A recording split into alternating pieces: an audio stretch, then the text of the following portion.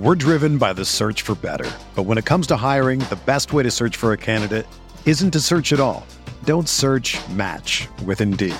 Indeed is your matching and hiring platform with over 350 million global monthly visitors, according to Indeed data, and a matching engine that helps you find quality candidates fast. Ditch the busy work. Use Indeed for scheduling, screening, and messaging so you can connect with candidates faster. Leveraging over 140 million qualifications and preferences every day, Indeed's matching engine is constantly learning from your preferences, so the more you use Indeed, the better it gets. Join more than 3.5 million businesses worldwide that use Indeed to hire great talent fast. And listeners of this show will get a $75 sponsored job credit to get your jobs more visibility at Indeed.com/Blue Wire. Just go to Indeed.com/Blue Wire right now and support our show by saying that you heard about Indeed on this podcast. That's Indeed.com/Blue Wire. Terms and conditions apply. Need to hire? You need Indeed.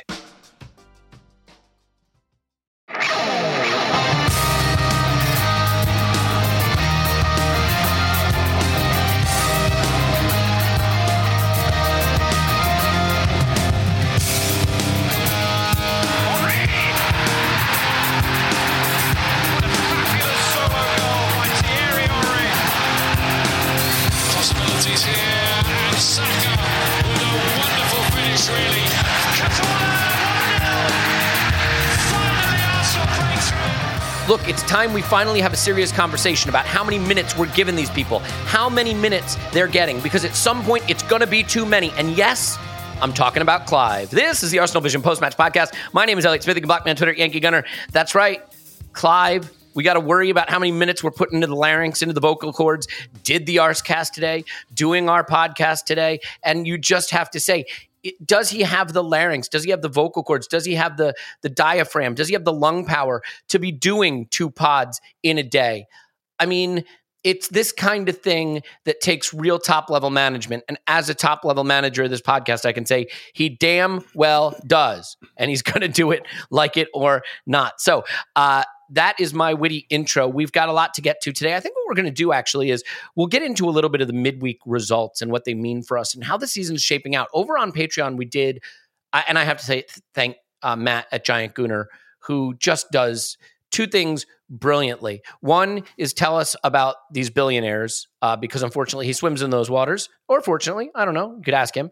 And 2 is break down the data for us. Scott obviously is our data guru. When it comes time to get into some proprietary data that Matt has access to, it gets really fun. And we did a quarter season data review that will really put some context into just how good we've been and maybe which teams are the ones to look out for and which aren't. So I do want to talk about the midweek results today and a little bit about where we think we might be in the group of teams chasing whatever various goals they might have. We'll, of course, break down the Thursday game against PSV, which was a dominant 1-0 victory, if such a thing exists, and I submit that it does, and we'll look ahead to Southampton. So all of that on the horizon for you. Thank you so much for being here. We do love you, and I mean, how could we not love you with the season we're having? Everybody love everybody right now. That's all I say. So here to love me with you is Paul. You can find him on Twitter at PosMonPants. Hello, Paul. Woohoo! So are we the Europa League, or is that the Arscast? I think you know the answer. I don't think it needs to be stated. And by the way, I mean, you can just tell from the intro music, right? Okay, and Clive is on Twitter at ClivePFC. Hello, Clive. Hello. Yeah, Paul, I will say you are now, we spent probably 20 minutes in pre-match warming up Clive's mic. Paul's mic is so hot. You're so loud right now. I don't know what happened. You just... Less cowbell? It's so loud. You're so loud. Please be less loud. I'll do less cowbell. Just turn it down. Okay. So, let's start with just a little bit on midweek. We'll get to the game. The game is obviously we were at once upon a time called the Arsenal Vision Post-Match Podcast. I still say it, even though it's not really what we are exclusively anymore. We're so much more than that. We contain multitudes. But, Clive, the results midweek, I think went for us, and the one that I'm happy with is Manchester United winning. And, you might say, well, that's never a good thing. But the reason I'm happy is they beat Tottenham, and anytime Tottenham loses, it's great.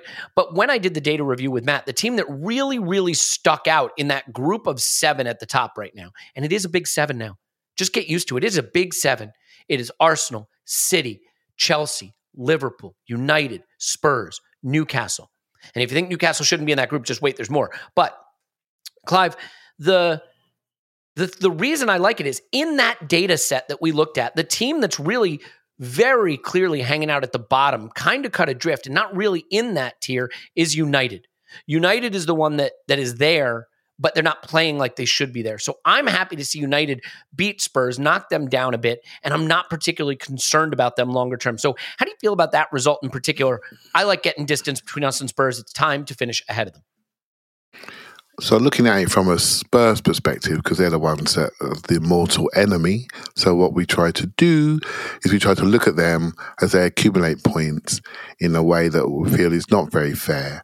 And all of a sudden they're like 3-4 points behind us by doing, feels like half of the effort, so, and Spurs are almost like emperor's clothes to me. I think people look at them through the eyes of the manager. They see the manager and say, he's a top-class manager. Spurs are going, wait till they find their straps. Then the rest of the world are going to know about them.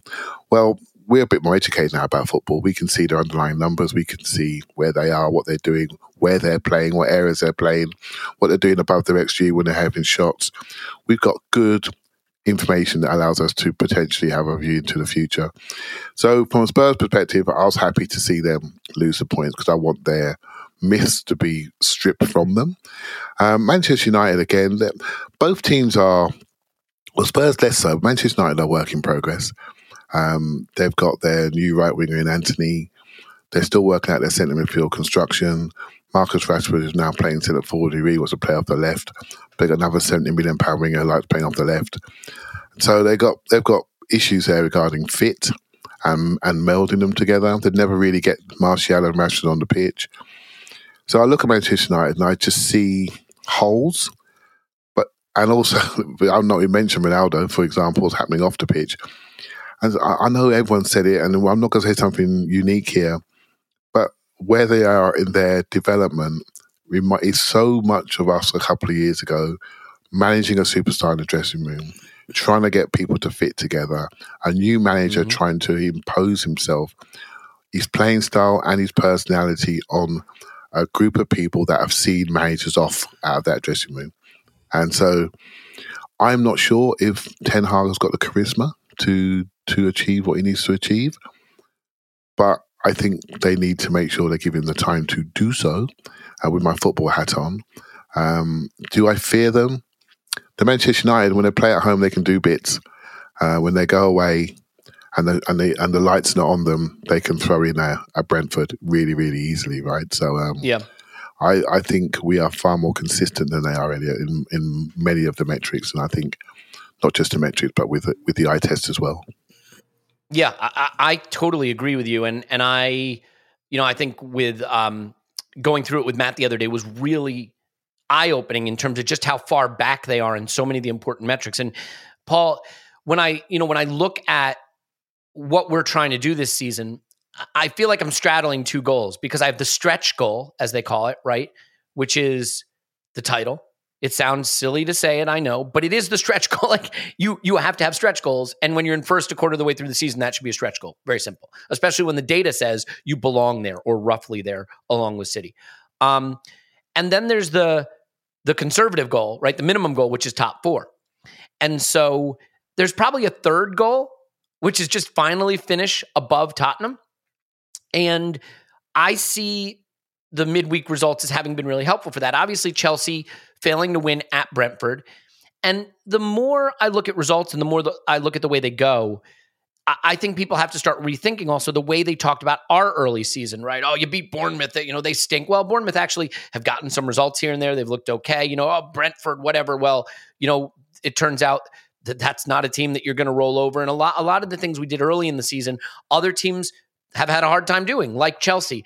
So as far as the way these results went in midweek and where we're starting to shape up in the league, I mean, obviously West Ham weren't able to get points off Liverpool in what was a game, though, that emphasized just how poor Liverpool are defensively. I think it ended like 2.3 to 2.3 on XG. They just can't keep the door shut at the back. So how do you feel about how those midweek results went and how we're balancing the stretch goal of the title with the minimum goal, which is don't lose a top four position when it's all said and done? Yeah.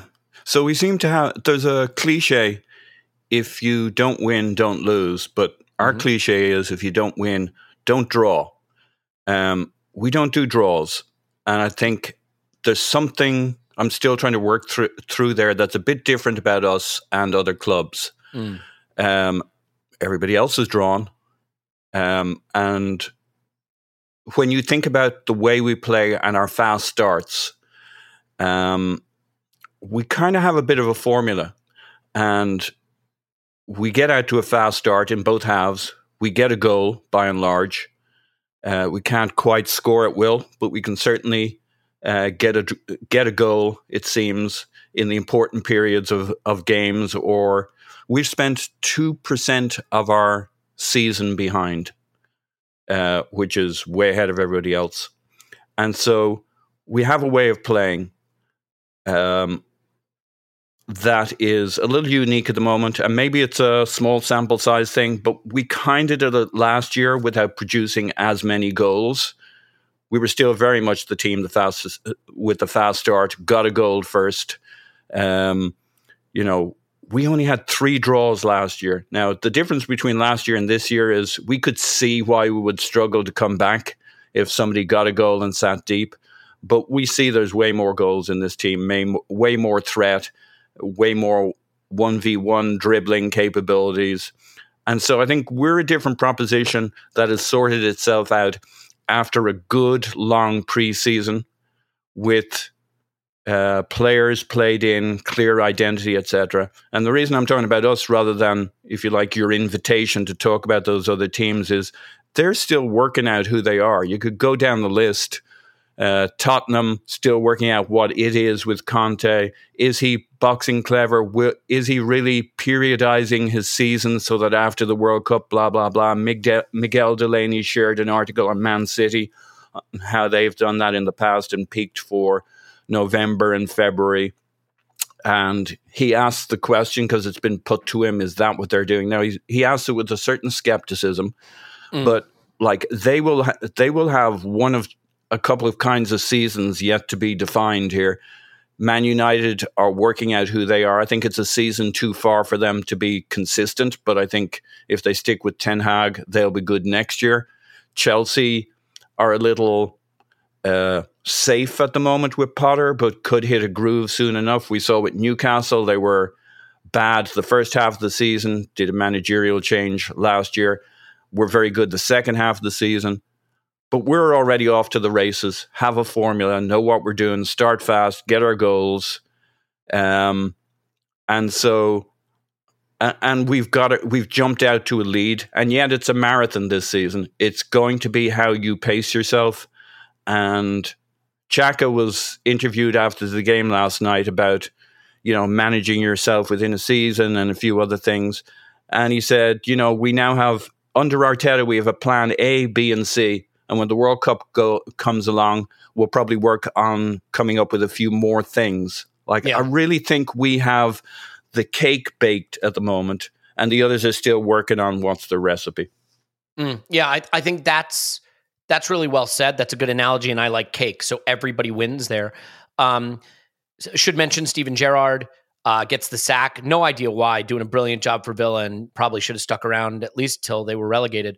But no, he's gone. I hope those screws in his hip don't sting too much as he walks home alone.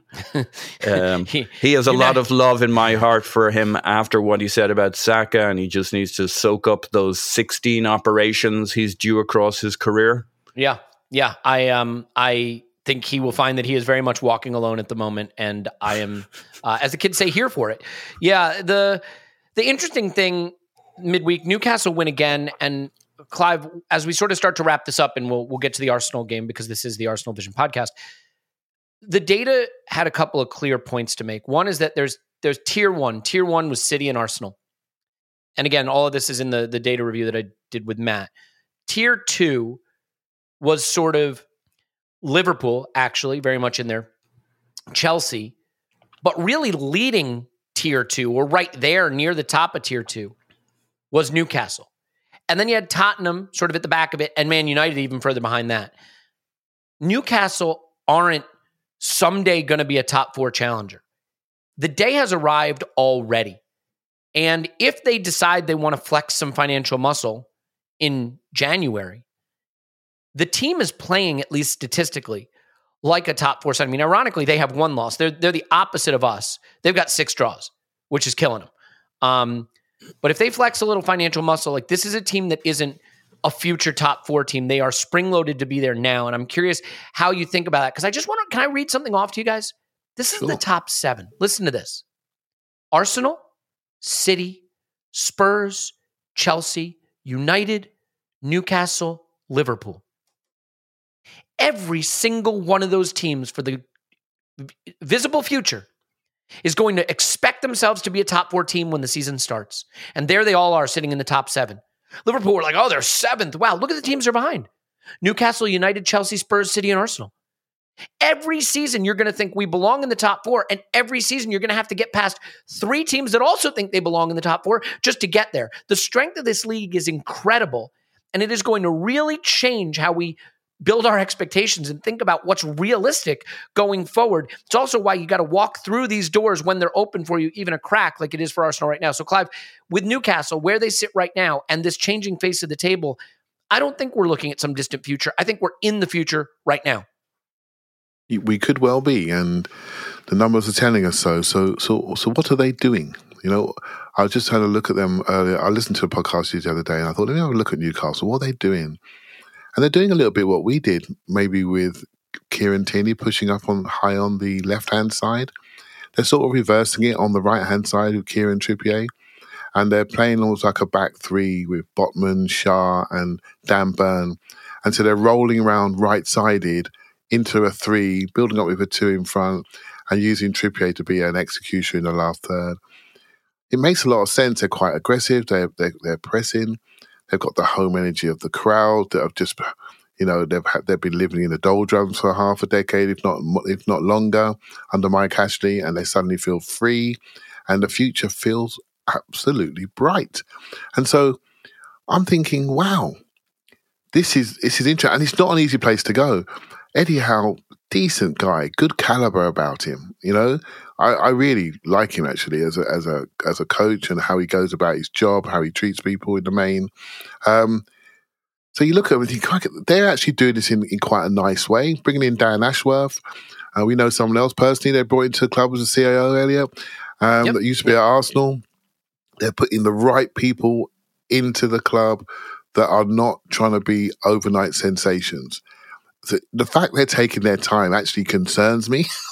If they add a level of... I know what you mean. Yeah. If they add a level they're not pulling a Todd Bowley, right? Drunk guy at the casino just splashing the cash. I'm not expecting Robinho to pop up in reception. Do you know what I mean? And I think that's important, you know? So yeah, I think they are wise. They're looking a bit wise to me.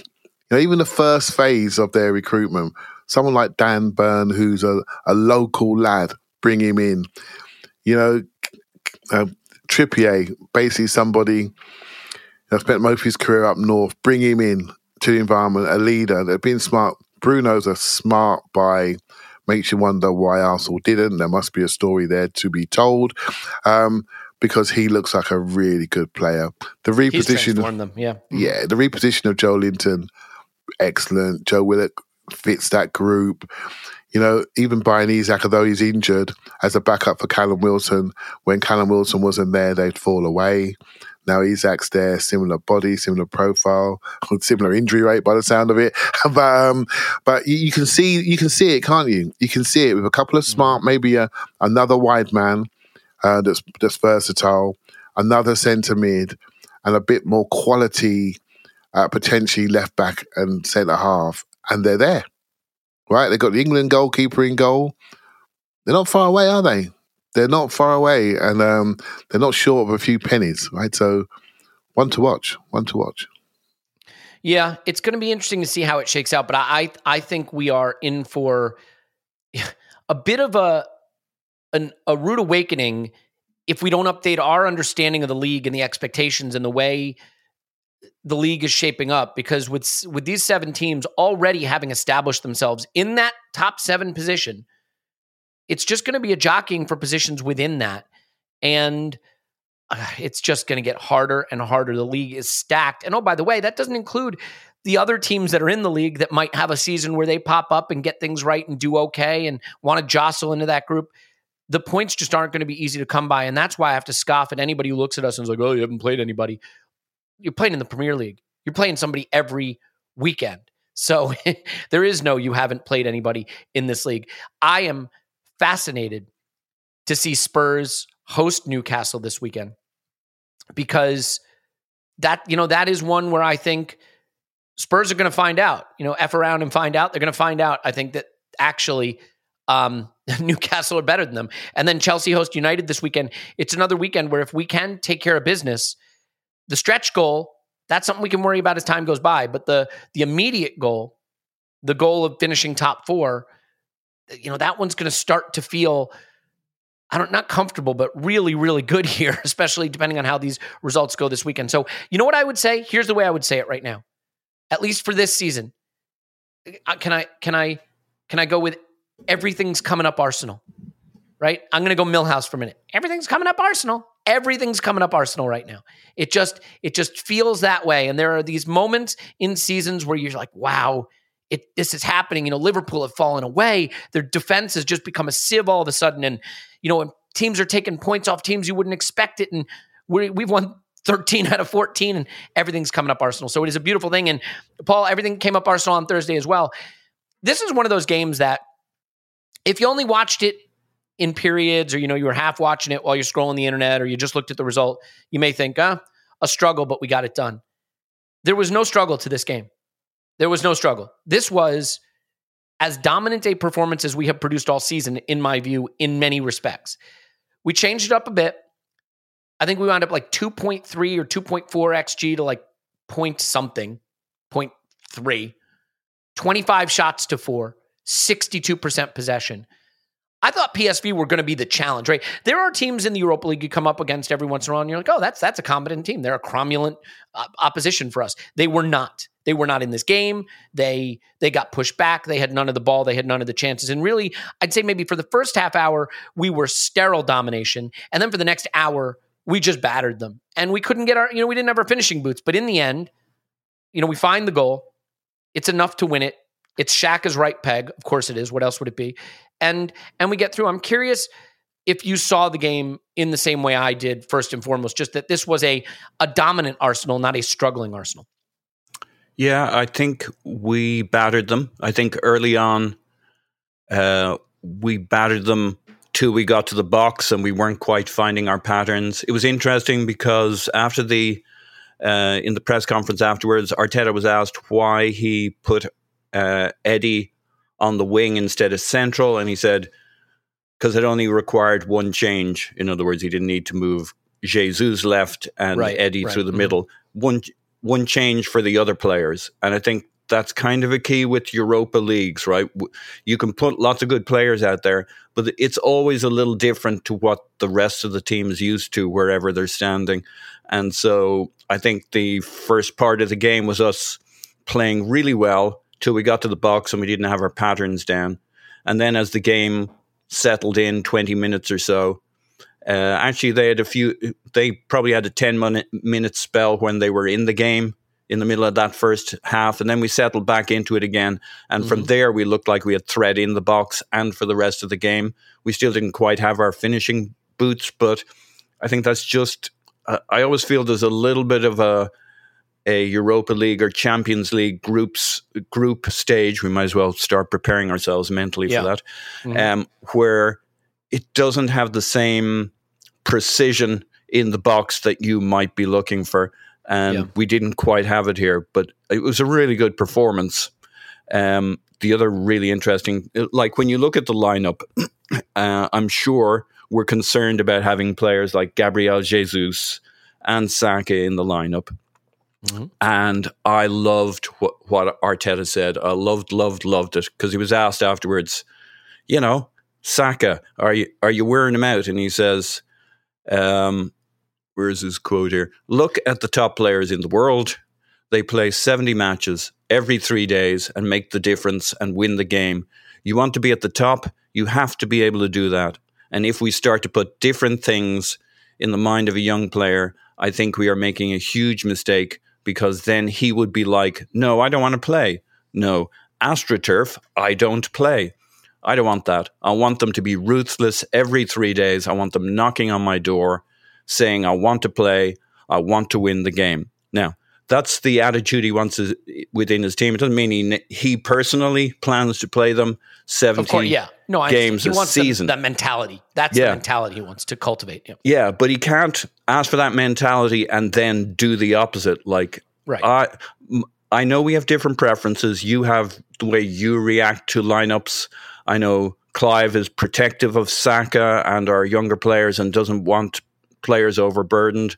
I just come from a different place. My limited experience, when I look at teams and squads, you could divide squads into 3 parts. There are players who can go and go and go every game, and they get stronger. And unless they have some kind of cataclysmic injury, run the fuckers into the ground within reason. With some science, they have their people around them who manage them. And I think we're very, very nervous about players we should not be nervous about. They get stronger, they get better, they get in a rhythm, they want to. If you're a professional football and you played on Saturday or Sunday, what do you think you feel like doing by Wednesday or Thursday? You want to play. It's not that they either play in the Europa League or they'd be sitting at home with their feet up, right? They'd be probably in fairly intense training session. I'm guessing, I don't know this, but I'm guessing Thursday in a week where there's no midweek game is probably their last really intense training session of the week. I don't know that, but I'd be willing to bet it's up there. My only thing, the funny thing is, I don't actually disagree with you, Paul, except to say that you, as a manager, you have to look for every marginal gain you can find. If you're City, you may not need as many marginal gains because your talent alone should be enough. If you're Arsenal, you need to squeeze every marginal gain out. So if you can say, look, my marginal gain is the teams I'm up against are playing their starters in really tough games on Tuesdays and Wednesdays. I'm going to get to rotate just a bit more than they will. And come April, that's going to give me just 10% more than they have. And that's going to be the difference. So I'm not saying don't play. But also, what if it's a marginal loss, right? What if doing that actually subtracts a little from the player? Hey, can I level with you? I'm not saying that's not the case. I'm saying the manager needs to weigh those things and needs to make an accurate determination. And ultimately, again, we can never know this. And what they do have is, this is why my opinions have evolved slightly. 10 years ago, 12 years ago, I may have been more dogmatic, but we know the sports science behind the scenes is more advanced now, that they have access to more data than they ever have, that the understanding of things like periodization have gotten more advanced. So I am more inclined to trust that these decisions are driven by some good data and not just my players play every 3 days because it's the right mentality. I don't think this is just blood and thunder. I think there's science behind it. So Clive, a couple things on this game. First, you were there. So I'm curious to get your sense of how the atmosphere on a Thursday was versus the atmosphere on a weekend. I mean, much like the players may have a hard time lifting themselves coming off Spurs and coming off Liverpool, and then it's Thursday Europa League. Did the crowd have the same struggles? Did you find that atmosphere-wise, it took a bit to get going? A little bit. I was busy myself before the game, so it took me a while to connect to it. I didn't have my normal drinks and normal things I have, but it was a 6:00 kickoff, right? And no excuses. Play like a champion. Come on. Yeah, I was thinking, I wonder what the attendance is going to be like. It wasn't an easy ticket to get. I'll tell you that for nothing. And I had to refresh, and I got it. And when I got into the ground, it was full. It was full, and also a few late comers because of people coming from work. But it was full. The atmosphere was right there. I think sometimes the lack of the last 2 home games I've been to have been Liverpool and Tottenham, right? 2 amazing games that will stay with me for many a year. And then you come to this game, and there isn't the same contest. There isn't the same duels going over the whole of the pitch. Said this last night, and I think the lack of the contest, the collision, maybe made it a less broken field 2-way game and a bit more of a structured game with passing around a mid to low block, getting to the outside, waiting for the gap, and then going. Our shot numbers were good. They were a little bit intimidated by us. And eventually the crowd sort of, in the second half, it's like the crowd said, okay, we need a bit of help here. And everyone just started to just everything got a bit louder and a bit quicker, and the team responded, and we eventually scored the goal. So, this was a test for the new Arsenal, shall we say? The new atmosphere, the new the good feelings that we all feel. And I'll tell you, it's still there. It's still there. And as I went into the club level lounges afterwards and went to go and get a drink to do the recording, it was packed in there. No one wanted to leave. No one wanted to stay. And all the pubs were full because the game finished a bit earlier. Yep. It's a good place to be, and it's not changing anytime soon. And that's the truth. Yeah, and ultimately, I think we were treated to some fun football, if not the goals we deserved. 5 big chances missed. I mean, it's the kind of night it was. Look, I'll stick with you for a second, Clive, but I do want to do something. And it's not my nature to want to lecture the listeners. It's not my nature to want to lecture Arsblog. It isn't my nature to want to lecture Paul. I'm going to lecture all of you for a minute. And maybe I'll just speak to Andrew directly. I read some difficult and troubling things in the Arsblog about Van Nistelrooy being likable in his pre-match press conference. That is absolutely unacceptable talk. If you got to not listen to that, if you got to memory hold that, if you got to use the flashy neuralizer thing from Men in Black, you do what you got to do. None of this Van Nistelrooy is likable talk. Absolutely. Get out with that stuff. Okay? So if you found yourself finding him likable, take a quiet moment of reflection and memory hold that, and let's get back to business hating Ruud Van Nistelrooy. It's one of those things we are obliged to do. The greatest trick the devil ever played was convincing us he doesn't exist. Exactly. Ruud Van Nistelrooy. Can I just? All right. Listen, can I just add to this? Yeah, please. Because I was fortunate enough to be in a press conference last night, so it was a very instructive moment for me to see how people are, see the people that do this job for real. Press conferences now. Look at him. To see how people go about their work, and really, bumped into James and Kaya in the room and had a chat. And thanks, Amy, for getting me in there. So, yes, all good. Arteta walks in, right? He walks into the room, and I got to say, he has presence. He has real presence about him. This isn't a fanboy talking. I'm not a child. He walks into a room, and he brings something there. And he's a very intense individual that understands every word he's going to say and how he's going to say it and how it's going to be received. The guys in there are obviously used to him, but I thought the answer in Saka was so instructive. That was a big moment in the room, and you felt that, right? So, Ruud Van Nistelrooy, brought up hating him, absolutely hating him. I cannot stress this enough, right? I absolutely hated him, and I'm with Paul. He walked in the room. He was so nice. He was so. He was so. He was not just nice. He's a good guy. He was patient. He understands Arteta, what he's doing from a coaching perspective. The respect is there. He respected the club. He respected everything about it. And I walked away thinking, wow, do not judge a book by the cover you are presented with. It'd be interesting watching his career, actually. What the? No, seriously. No. We're not reinventing Ruud Van Nistelrooy. Let's see. Glasses now. He looks totally different. Yeah, it's gonna be a career I'll be watching. To see what he does with his team. I'm pulling for him. His team. Come on. Yeah, his team was a bit intimidated. You guys need to watch some. You know what? You know what we're doing? Our next rewatch, Clive. We're gonna watch some of those United games. Okay. Yeah. From Van Nistelrooy's era. We're going to get you back on track. You know what it's going to be like? It's going to be like... I don't do Schadenfreude. I can't do it, right? So I'm not talking about Schadenfreude. I'm talking about getting the hatred back. We got to put that hatred back in you. It's going to be like what's it called? The movie, the violence, where they make him, they pull his eyes back and make him watch. I don't watch movies. Clockwork Orange, where they make him watch. I'm going to make you watch those. I remember them all. I remember the stamp on Ashley Cole. They're burned in my brain. However, I've compartmentalized and compartmentalized. As a coach, he's interesting. The respect he played Arsenal was was obvious. And so, yeah, Paul, I'm and with you, not brother. fake. That's what. Yeah, that was the thing about him. He was very genuine and sincere, genuinely, sincerely. This is going a place. I'm playing the host card. We're not going this direction, Clive.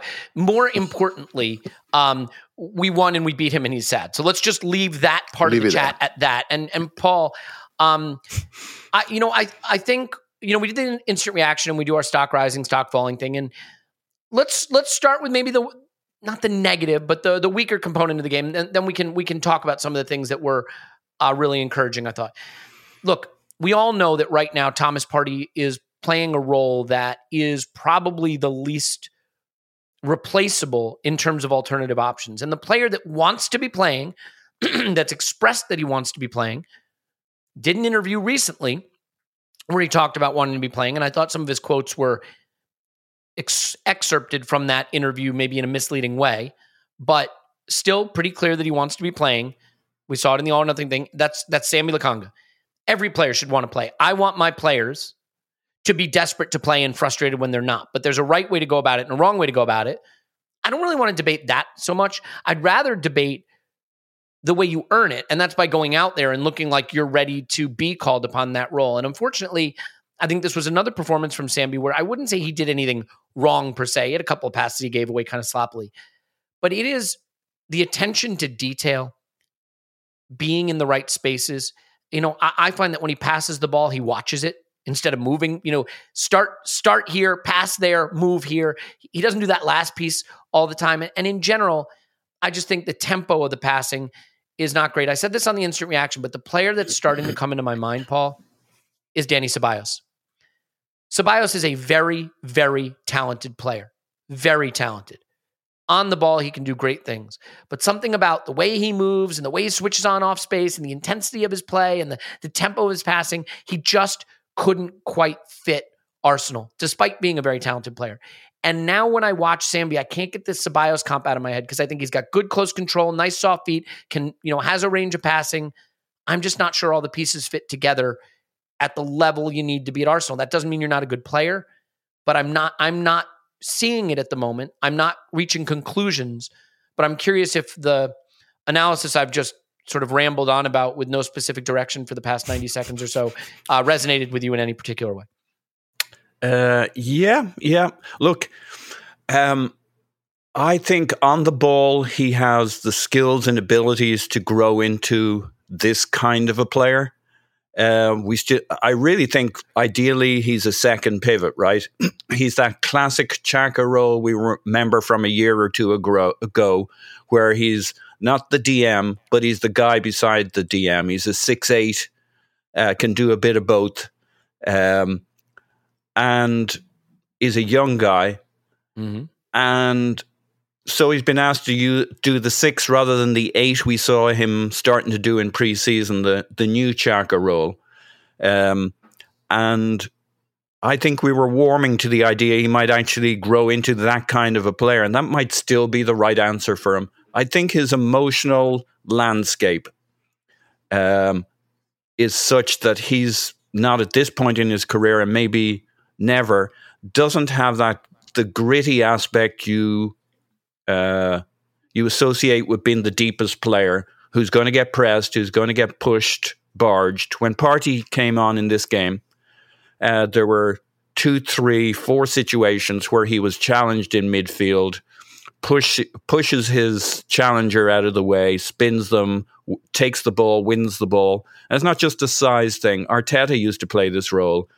He won all his duels. Now, maybe he didn't win all of them, but he pretty much always came out with the ball. He was, he's one of those guys, low to the ground, solid enough, quick enough feet, but like that intensity he brings to the press conferences was an intensity he brought to being the deepest man on the pitch, even if he were the smallest man in midfield. So it's not just a physicality, which of course Partey can bring. It's a, do you want that job? Do you want all sides of the job, not just are you pretty good on the ball? Can you spot a pass? Can you make a pass? I think he can do all of that well enough. I know about the pace of the pass and the intensity, even with the ball. And like, But I think part of what's holding him back there is the other side of the job, which is he hasn't warmed, and I've used this analogy before. Ben White is not the most centre-backy looking centre-back in the world, but he fucking loves the duel. He loves the battle. That's why a player like Lisandro Martinez is starting to be less funny these days. He's a narky little bollocks, right? He loves that position on the pitch. He just loves the battles, the duels, winning them. And I'm not saying Sambi has none of that, but he's in a part of the pitch where when somebody comes barreling into you, you need to love making him look like a fool, like leaving him in your dust. You need to love the physical, the gritty, the battle, and he hasn't warmed to that. And I don't know what all the reasons might be and what he might be in a few years' time. But now he's still pretty good with the ball. But I think I've also said I think he's very smart. And people say, well, why? What about him makes you think he's smart or intelligent? I don't know. No idea. But I do think he's smart and intelligent. But you only learn the job and the role if you really want it. I'm sure he can get the positional discipline, the smarts, where to be, what to be, but only if you live, eat and breathe it. You hear all these stories about young players going to bed with a football under their arm, having a football with them all. Like, you got to live it. And if Sambi doesn't really want that position on the pitch, he's not going to learn all the things, develop into all the things. So it's a soft factory critique of him, but I think he can be more than he is for us as a DM. And he just doesn't seem to embody that desire to DM the fuck out of it. Yeah. So I'm going to take a slightly different direction here, and I hope people won't get mad at me for this. Like, one of the things that we do because we're supporters is we support our players, and we see the best in them and we want the best for them. And that's great because as supporters, it's all we're asked to do. We don't have to do anything else. I think as a club, you have to be able to fail fast. And that means that you don't always wait too long for a player to arrive into what you hope they will be.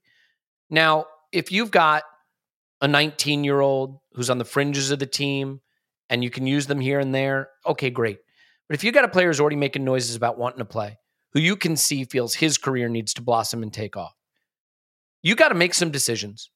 You got to decide, is Sambi Lokonga going to be a starting player for Arsenal in the future or not?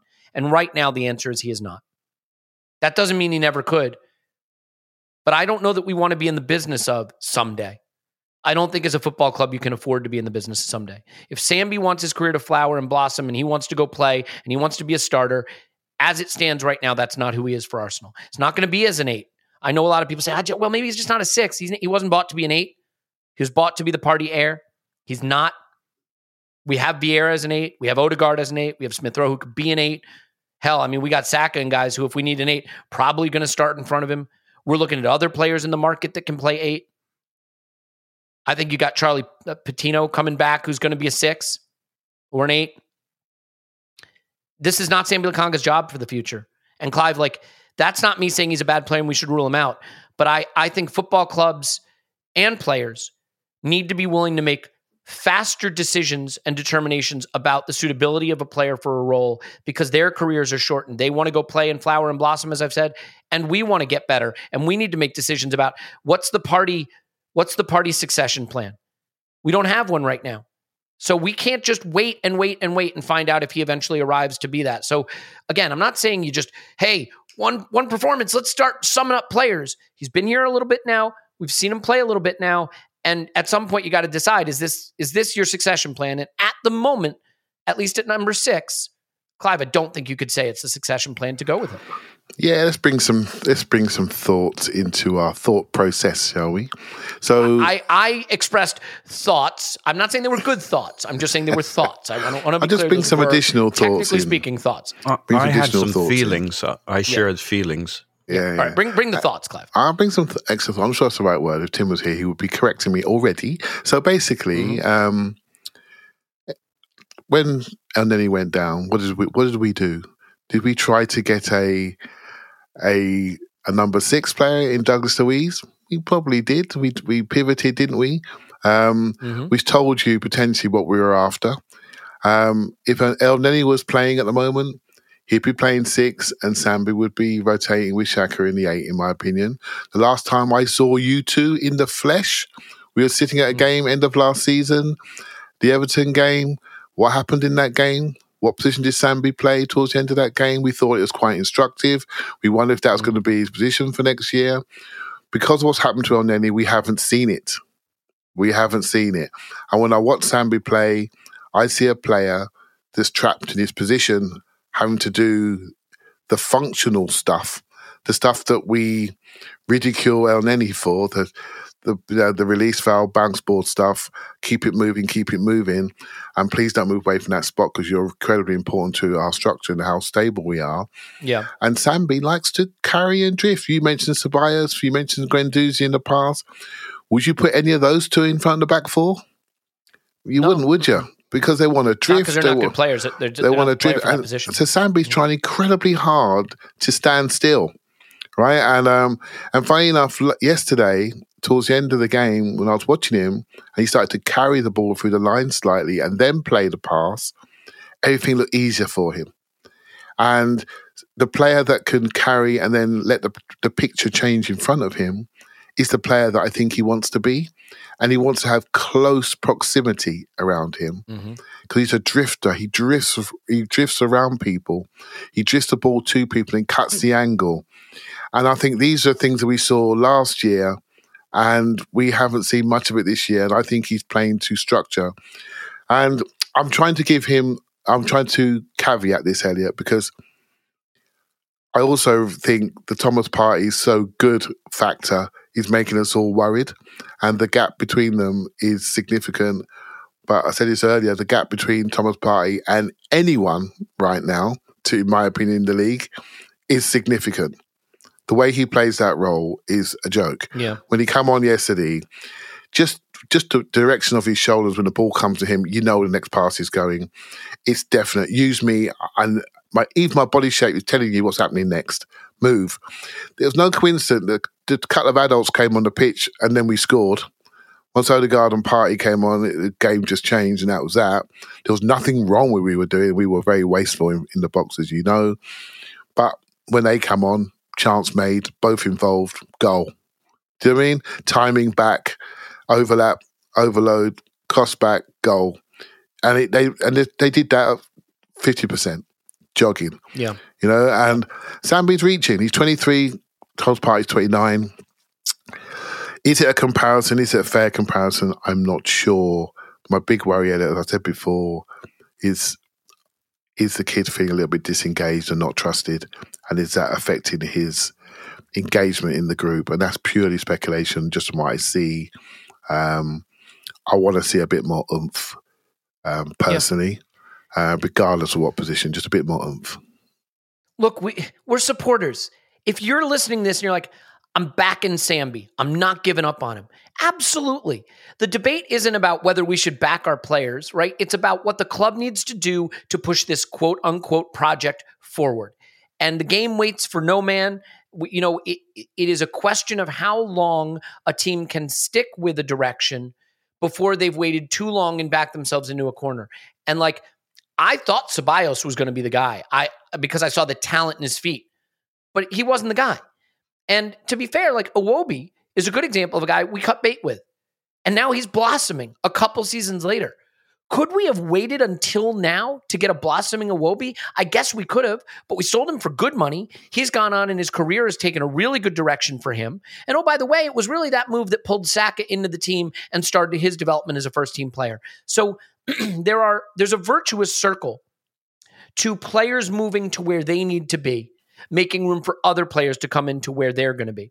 And this isn't is Sambi a good player debate. This is, does Sambi suit the role that we kind of need to fill? And if you're going to say, no, he actually suits 8 better, I would ask you, if Granit Xhaka wasn't available at the weekend, do you think Sambi would start or Vieira would start? Because I think Vieira would start. And if Emil Smith-Rowe was fit, I think Emil Smith-Rowe would be starting. So as it stands right now, if El Neni was fit, I think Sambi would be third choice at 6. and third choice at 8, and that player doesn't strike me as someone who's going to tolerate that situation, and that's fair. It's his career. We just have to decide how we want to handle that. I want to get into the players that deserve some flowers from this Thursday game and flowers generally, and then we can look quickly to Southampton before all this is done. But I also want to make another important point here. And, this is something that I think everyone should think about, because we're talking about getting the most talent in your squad. You really need to be thinking about getting the most talent in your business. You need to be thinking about that. You're like, well, I don't have a business. Well, start a business and then start thinking about how you're going to hire. Or think about how you're going to get hired. I mean, you know what's a really thriving industry right now? Staffing companies. Is your business ready to pay a big amount of money for someone else to go get you talent? You don't need to do that, because Indeed's going to do it for you. It's the hiring platform where you can attract, interview, and hire all in one place. Indeed has instant match and assessments and virtual interviews. Hate waiting? Indeed's U.S. data shows over 80% of Indeed employers, over 80%, find quality candidates whose resume on Indeed matches their job description the moment they sponsor a job. Let's talk virtual interviews for a second. The talent pool is deep, and you want to recruit from all over, right? If Arsenal just recruited from their catchment area in London, that'd be nice. But where are we going now? We're going to Brazil. We're going all over the world. You need to be finding talent all over the world, and virtual interviews allows you to do that. You don't have to bring people into your home office. You can message, schedule, and interview top talent all in one place. There's no installations or downloads or things like that. You can do it right from your browser. After using Indeed virtual interviews, most employers said it saved them days of hiring time, according to Indeed data, and I'm guessing it expanded the talent pool quite a bit. Okay, Indeed knows that when you're growing your business, you have to make every dollar count. That's why you sponsor a job. You only pay for quality applications from resumes in our database that match your job description. Their database. I don't have a database, obviously. Visit Indeed.com/vision to start hiring now. Just go to Indeed.com/vision. Indeed.com/vision. Terms and conditions apply. Cost per application person not available for everyone. Need to hire? You need to hire! Is that enough of that? Indeed. Get it? Clive, can we please do something I've been dying to do for years? For years, really. Can we give Granit Xhaka some flowers, for God's sakes? There are times when you have players that you just feel like down to their DNA. And I feel like we've had Xhaka long enough and we've watched Xhaka long enough that I knew him down to his DNA. Deep lying playmaker. When the game's in front of him, he can ping some long passes out to the wings, a little slow-footed, tackles with his arms, loses his temper sometimes. He's not press resistant, but he's got a good range of progressive pass. I knew him down to his DNA, and he's playing like effing Lionel Messi at the number 8 this season, Clive, and God bless him. He was the best player on the pitch again against PSV. He scores a beautiful goal with his right peg. The love is being shown to him, and I think it's taken a burden off him. He plays with a lightness now. He still has the intensity and the focus and the quality. There is something happening here. And every once in a while, a player surprises you and metamorphosizes into something that you didn't see coming. Sometimes that happens at 23 or 24. It's happening to Xhaka at 30. This isn't me saying he was never good, trying to defend my priors. This is me saying what he is right now is a totally different thing. Maybe it's more the thing he was for Switzerland. I don't know. I can't say I haven't watched him enough there to be sure. But Clive, he was brilliant again on Thursday, and he deserves all the flowers, all the plaudits, all the love he's getting, and I'm here to give it to him as well. Yeah, I've been trying to retire him for years and upgrade him, and always praising him in the back of my mind, thinking we need better than you, mate. and so what I've said out loud is one thing, but I'm thinking, okay, we need to improve that position. What do we need to do for us to go up a level? And he just keeps sticking it straight back at us, right? And there was a point this season that I'm going to quote myself, even though it was a bad quote. I watched him play one of the preseason games, and I just thought, he's receiving the ball back to goal a lot. That's not going to work for us. It's not going to work. We need to look at someone like Lucas Paqueta. If we're going to have someone doing that, have someone like Paqueta, he was linked to us at the time, who's good back to goal, more of an attacking 8, but can work backwards. We need to get someone like that in. But then I was watching Xhaka last night, playing back to goal, playing on the half turn, dancing around the ball, arriving in the box, laughing, smiling, kicking people on the touchline. No one cares because he's playing well. There's none of that sigh when he's smashing someone. It's like, I got there a bit late. Don't worry, lads. I'm not getting the red.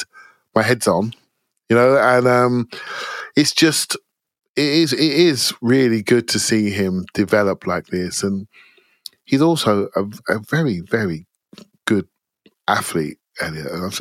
He really is. I know people will laugh when I say that. He's not quick, but being a good athlete, being mechanically not too bad, means you can play regular. And touch wood, there's a reason why he doesn't get injured, because of how he lives, how he trains, and what he does off the pitch, right? And so, for me, he's a good athlete, good professional.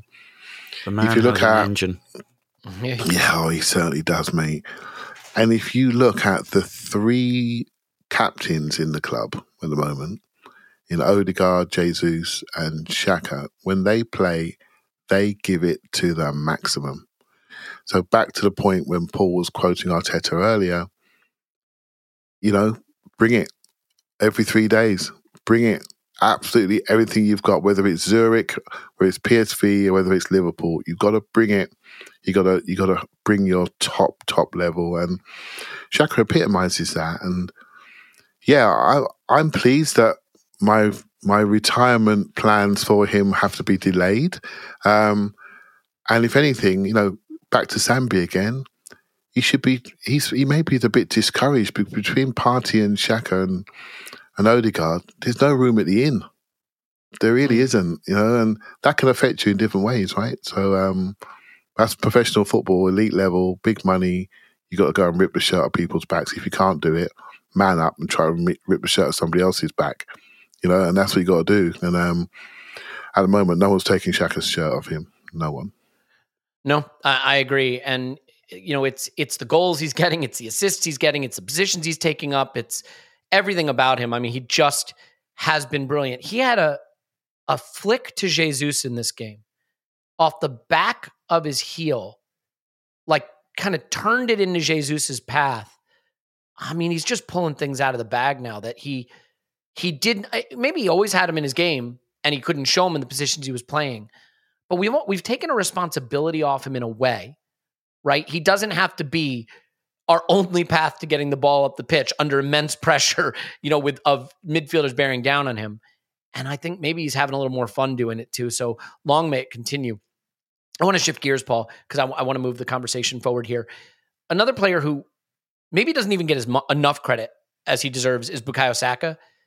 When Arsenal need to start putting their foot on the gas in games, Bukayo Saka is often the guy who helps make that happen by beating a man, turning them inside out, getting the ball up the pitch, finding a way, into the box from tricky positions.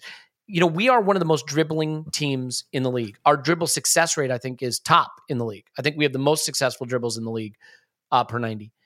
And Martinelli and Saka really are a crucial part of that. Jesus is as well.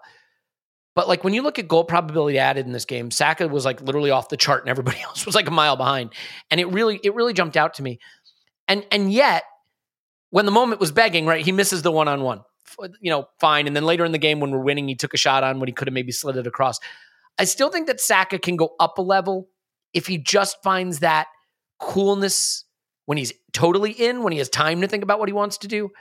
But in every other way, I think he shows leadership in the way he adds propulsion to our game when it needs it. I thought this was another great performance from him. And I'm curious how you balance his ability to be so dynamic and so important with maybe even another level he can go to when it comes to that final decision in front of goal. Yeah, he absolutely has another level to go to on the finishing side. He's pretty good. But it's the only area of his game that you don't say, oh, that's world class. Everything else, he's a worldie. He's just been on a flight to the Ballon d'Or with for the young folks, headed over there with Beth Mead. Back for Europa League on a Thursday. It'll be Champions League next year, hopefully. He's just a star. He's a star for us. He's becoming a star in world football. Every aspect of his game is brilliant. You get the ball to him. He almost never loses it. He can dribble with both feet. He protects the ball. He keeps it so close to him. Martinelli does the opposite. He dangles it for other people to dive in on, and they get it, but he takes it back off them, or it gets bobbled, and in that chaos, he comes through it. They're kind of pole differences in terms of how they get the dribble done. Saka's just so clean. There was that moment later on in the second half where He's over by nearer the corner flag, and his marker, the fullback or whatever, is all over him, much bigger, pushing him, shoving him, and Saka just spins him around with his body low to the ground, pushes past him into the box. He's clear. He does that so often in every game. If you don't give him respect, and all of that is pulling their defense towards him and opening up opportunities for his counterparts inside him, be it. And now that Ben White is learning to overlap, okay, he wasn't starting this game, but we've seen it in many games recently where Ben White is becoming more and more of a two-way option. The inverted, tucked in, second half of a game, maybe we need to liven things up, so he still starts going bombing past. They're getting their timings right. Odegaard's getting their timings. And so one of the things he lacked in this game was Vieira was playing, and maybe it wasn't Vieira's best game, but it's just that familiarity, the triangles going. I think Nketiah suffered a little bit with the triangles on his side too, building up those understandings with Tierney. And that's one of the things you'll get in Europa League games, even though the players on the pitch are like, oh, well, that could be pretty much a first team. Well, everything's just a little different, and it takes time to fill in. I thought Saka was absolutely fantastic in this game, apart from the finishing thing. He should be curling those in.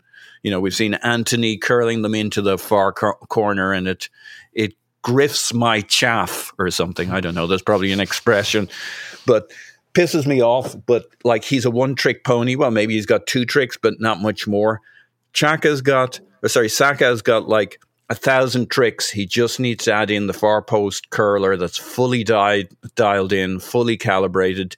He's got all the skills to do it, and it's just that cold blood flowing through his veins when he gets into that spot in the box. His ability to cut inside somebody, Arjen Robben style, even though that they know that he's going to do it. He's got all of that. He decides when he makes that move, and he'll leave them cold. So he's just got to dial that in. He's fantastic, and he'll get fantasticer. Yeah, I mean, this game, Clive, it's so hard, right? Because you could look at this game any number of ways, but I'm sorry, when I look at the data, when I look at what I saw, I just think we battered them, and we just didn't have our shooting boots on. Are you getting any worry about the Gabriel Jesus, finishing chances thing going on? I mean, I know when we got him, one of the things on him was, he's not a top quality finisher. He's going to miss chances. I think he's about as good as they get in almost every way, but he didn't have the finish in this game. The way he beats 3 or 4 players until he gets to the point to shoot is pretty incredible. Any concerns about our finishing in this game generally? Because other than that, I don't think there's a hell of a lot to complain about, really. No, I mean, some of the chances Jesus makes, he makes them himself. He gets an 8-yard pass, turns on a sixpence, and runs at the defense, beats about 28 people, and then has a scuffling shot at the goalkeeper. You just think, crikey, mate, if you score that, that's goal of the month sorted out. So, but we immediately forget the 4 people who's left on the floor, right, previously. So I'm not worried. I was pretty worried about the game he played, the previous game, Leeds. Mm-hmm. Because I didn't see the power. I didn't see him moving centre backs. And again, we've become so accustomed with the first 11 to 14, how they play, what they bring, how in charge of their actions they are, and they can really dominate their opponents. And he has been key to that. His physicality has really taken away my want for a tall forward, because he's playing like one, right? So he's got the body of, he's moving people like a big forward would, and that's what I was always conscious of, our physicality top end of the pitch, and he's bringing that and more: leadership, intensity, pressing off the ball, carrying, shooting. So I want to see that. When that's there, I'm all right, because the team's all right. When that's not there, we get a little bit of leads. Do you know what I mean? Where we don't get exits, we don't control games, we're not playing in the areas we want. So that's number one. If he plays like that, that's fine. And the finishes are just around the corner, so they'll be there the more often that he plays. But how he transmits, back to our 3 leaders, what they transmit, the 3 of them, is impossible to miss. You know, what Xhaka's doing, what Odegaard does, and what Jesus does, you cannot miss it. They are leading by example by how they play. And I cannot stress this enough. But when a couple of them dip below, then we need other people to step up and carry the load, right? And Saka does that, Martinelli does that. The defence is in good shape, particularly running backwards and where we play. And obviously Thomas Partey's new level. So we all know the makeup of this group. But it does put a little bit of pressure on some of the players you wanted to assess earlier, particularly like Sambi and that. And, you know, when I see Reece Nelson come on the last 10 minutes last night, you know, fine young player, academy graduate, going to have a decent career. I'm not sure it's going to be enough to carry us to the league title. Do you see what I mean? I do see what you mean. We've got to do something else in those situations, you know, and that's just the nature of development and evolution of a squad. I think the thing that encouraged me about this game generally, though, is this is a team that's supposed to be pretty decent in PSV. And like we saw again, they can't get the ball. They can't push us back. They can't get control. They can't break the press. They can't get out of their defensive third. We are suffocating teams. And overall, you know, you cannot have your shooting boots, but when you've got 25 shots to 4, you don't need to have your shooting boots. Eventually it goes for you. I thought there were just a lot of nice little performances in this game. We don't really have time to dig into it too much because we're almost out of time. We're up against a hard stop today. But what I will tell you is I think Matt Turner looks like a functional backup keeper now. And we should all be thankful for that, because I'm not saying I want him starting Premier League games. Far from it. I'm saying that, you know, the early calls of, oh no, we've got another Runnerson, I think are starting to fade a little bit. And I can understand coming from MLS, not having played a lot, Arsenal supporter, you know, overwhelmed, overawed. Maybe now he's got his legs under him a little bit. When you called him Turnerson, I thought that was low. Yeah. Well, to be fair, that's actually, I was talking about his brother, whose name is actually Turnerson. It's just weird, random factor. Honestly, another player from being in the ground and people watching will know what I'm talking about here. He was really active in goal. And there was a situation that he did I thought was unique. We had a free kick. And what he did, he sort of went behind the free kick in the second half. I'm not sure it was first half, second half, sorry. And he was almost like directing the wall. We put a wall in front of their wall, and he was almost pointing the angle. Wow, it's very interesting. I'm not sure I'm describing that correctly. I don't know if you saw it on camera, but he was literally on the halfway line directing the wall. Move over, and giving a goalkeeper's view from behind. I took a bit of stick tonight at it for encouraging him in our community, but for me, I think he's a really good character, really good player potentially that's going to get better. And I'll tell you now, we talk about Sambi. So I'll tell you something. We talk about Sambi, and one of my fears is his engagement in the group. I have no such fears about Matt Turner. He looks, let me say this, completely in the group.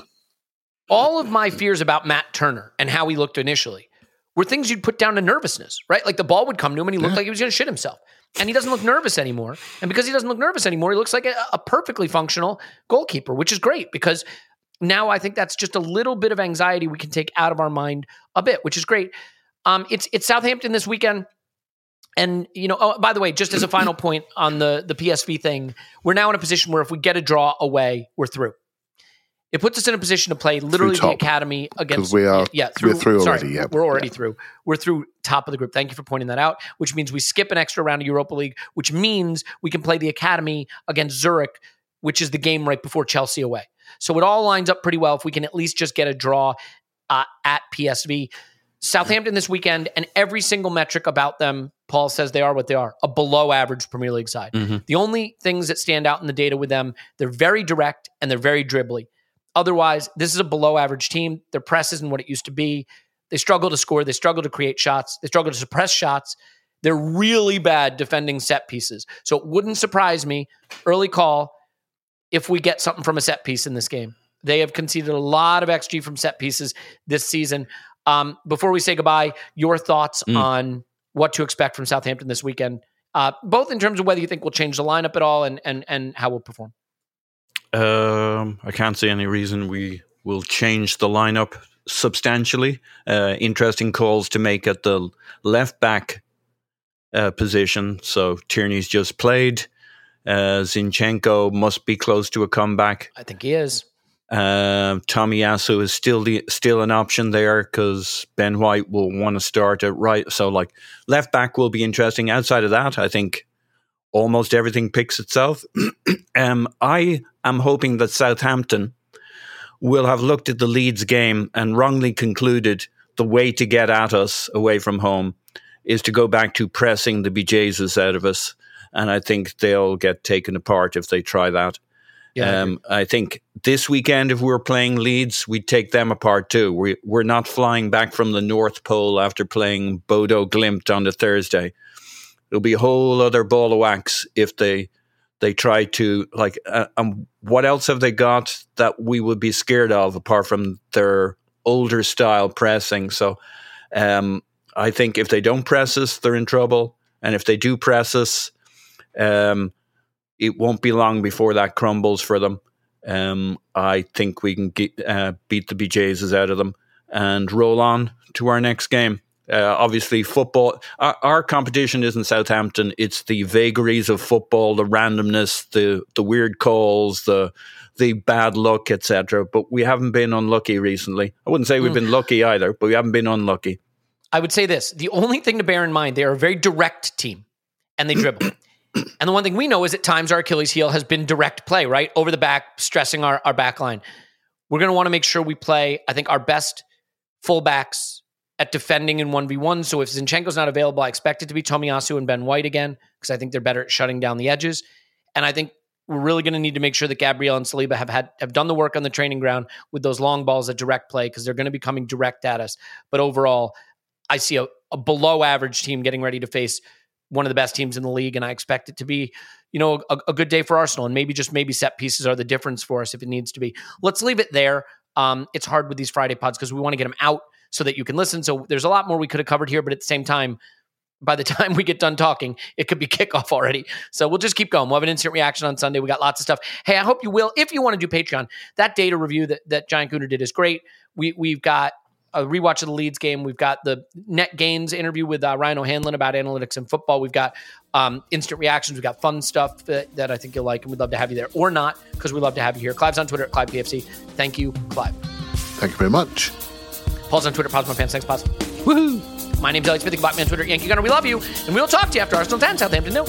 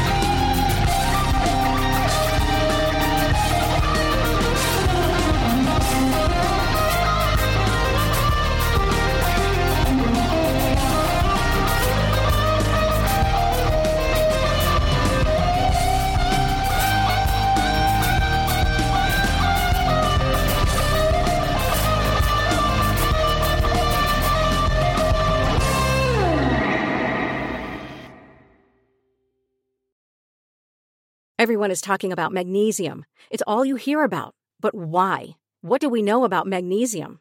Well, magnesium is the #1 mineral that 75% of Americans are deficient in. If you are a woman over 35, magnesium will help you rediscover balance, energy, and vitality. Magnesium supports more than 300 enzymatic reactions in your body, including those involved in hormonal balance. From functional medicine doctors to mental well-being and female hormone experts, we all know that magnesium is the one mineral to improve all aspects of well-being and health. But which one? Magnesium Breakthrough from Bioptimizers, the trusted choice recommended by leading experts with 7 best-absorbed forms of magnesium to ensure your body receives the support it needs for overall well-being. Go to bioptimizers.com/balance today and use code BALANCE10 for 10% off. Support your journey to wellness at bioptimizers.com/balance. Magnesium Breakthrough from Bioptimizers, your foundation to optimal health and vitality.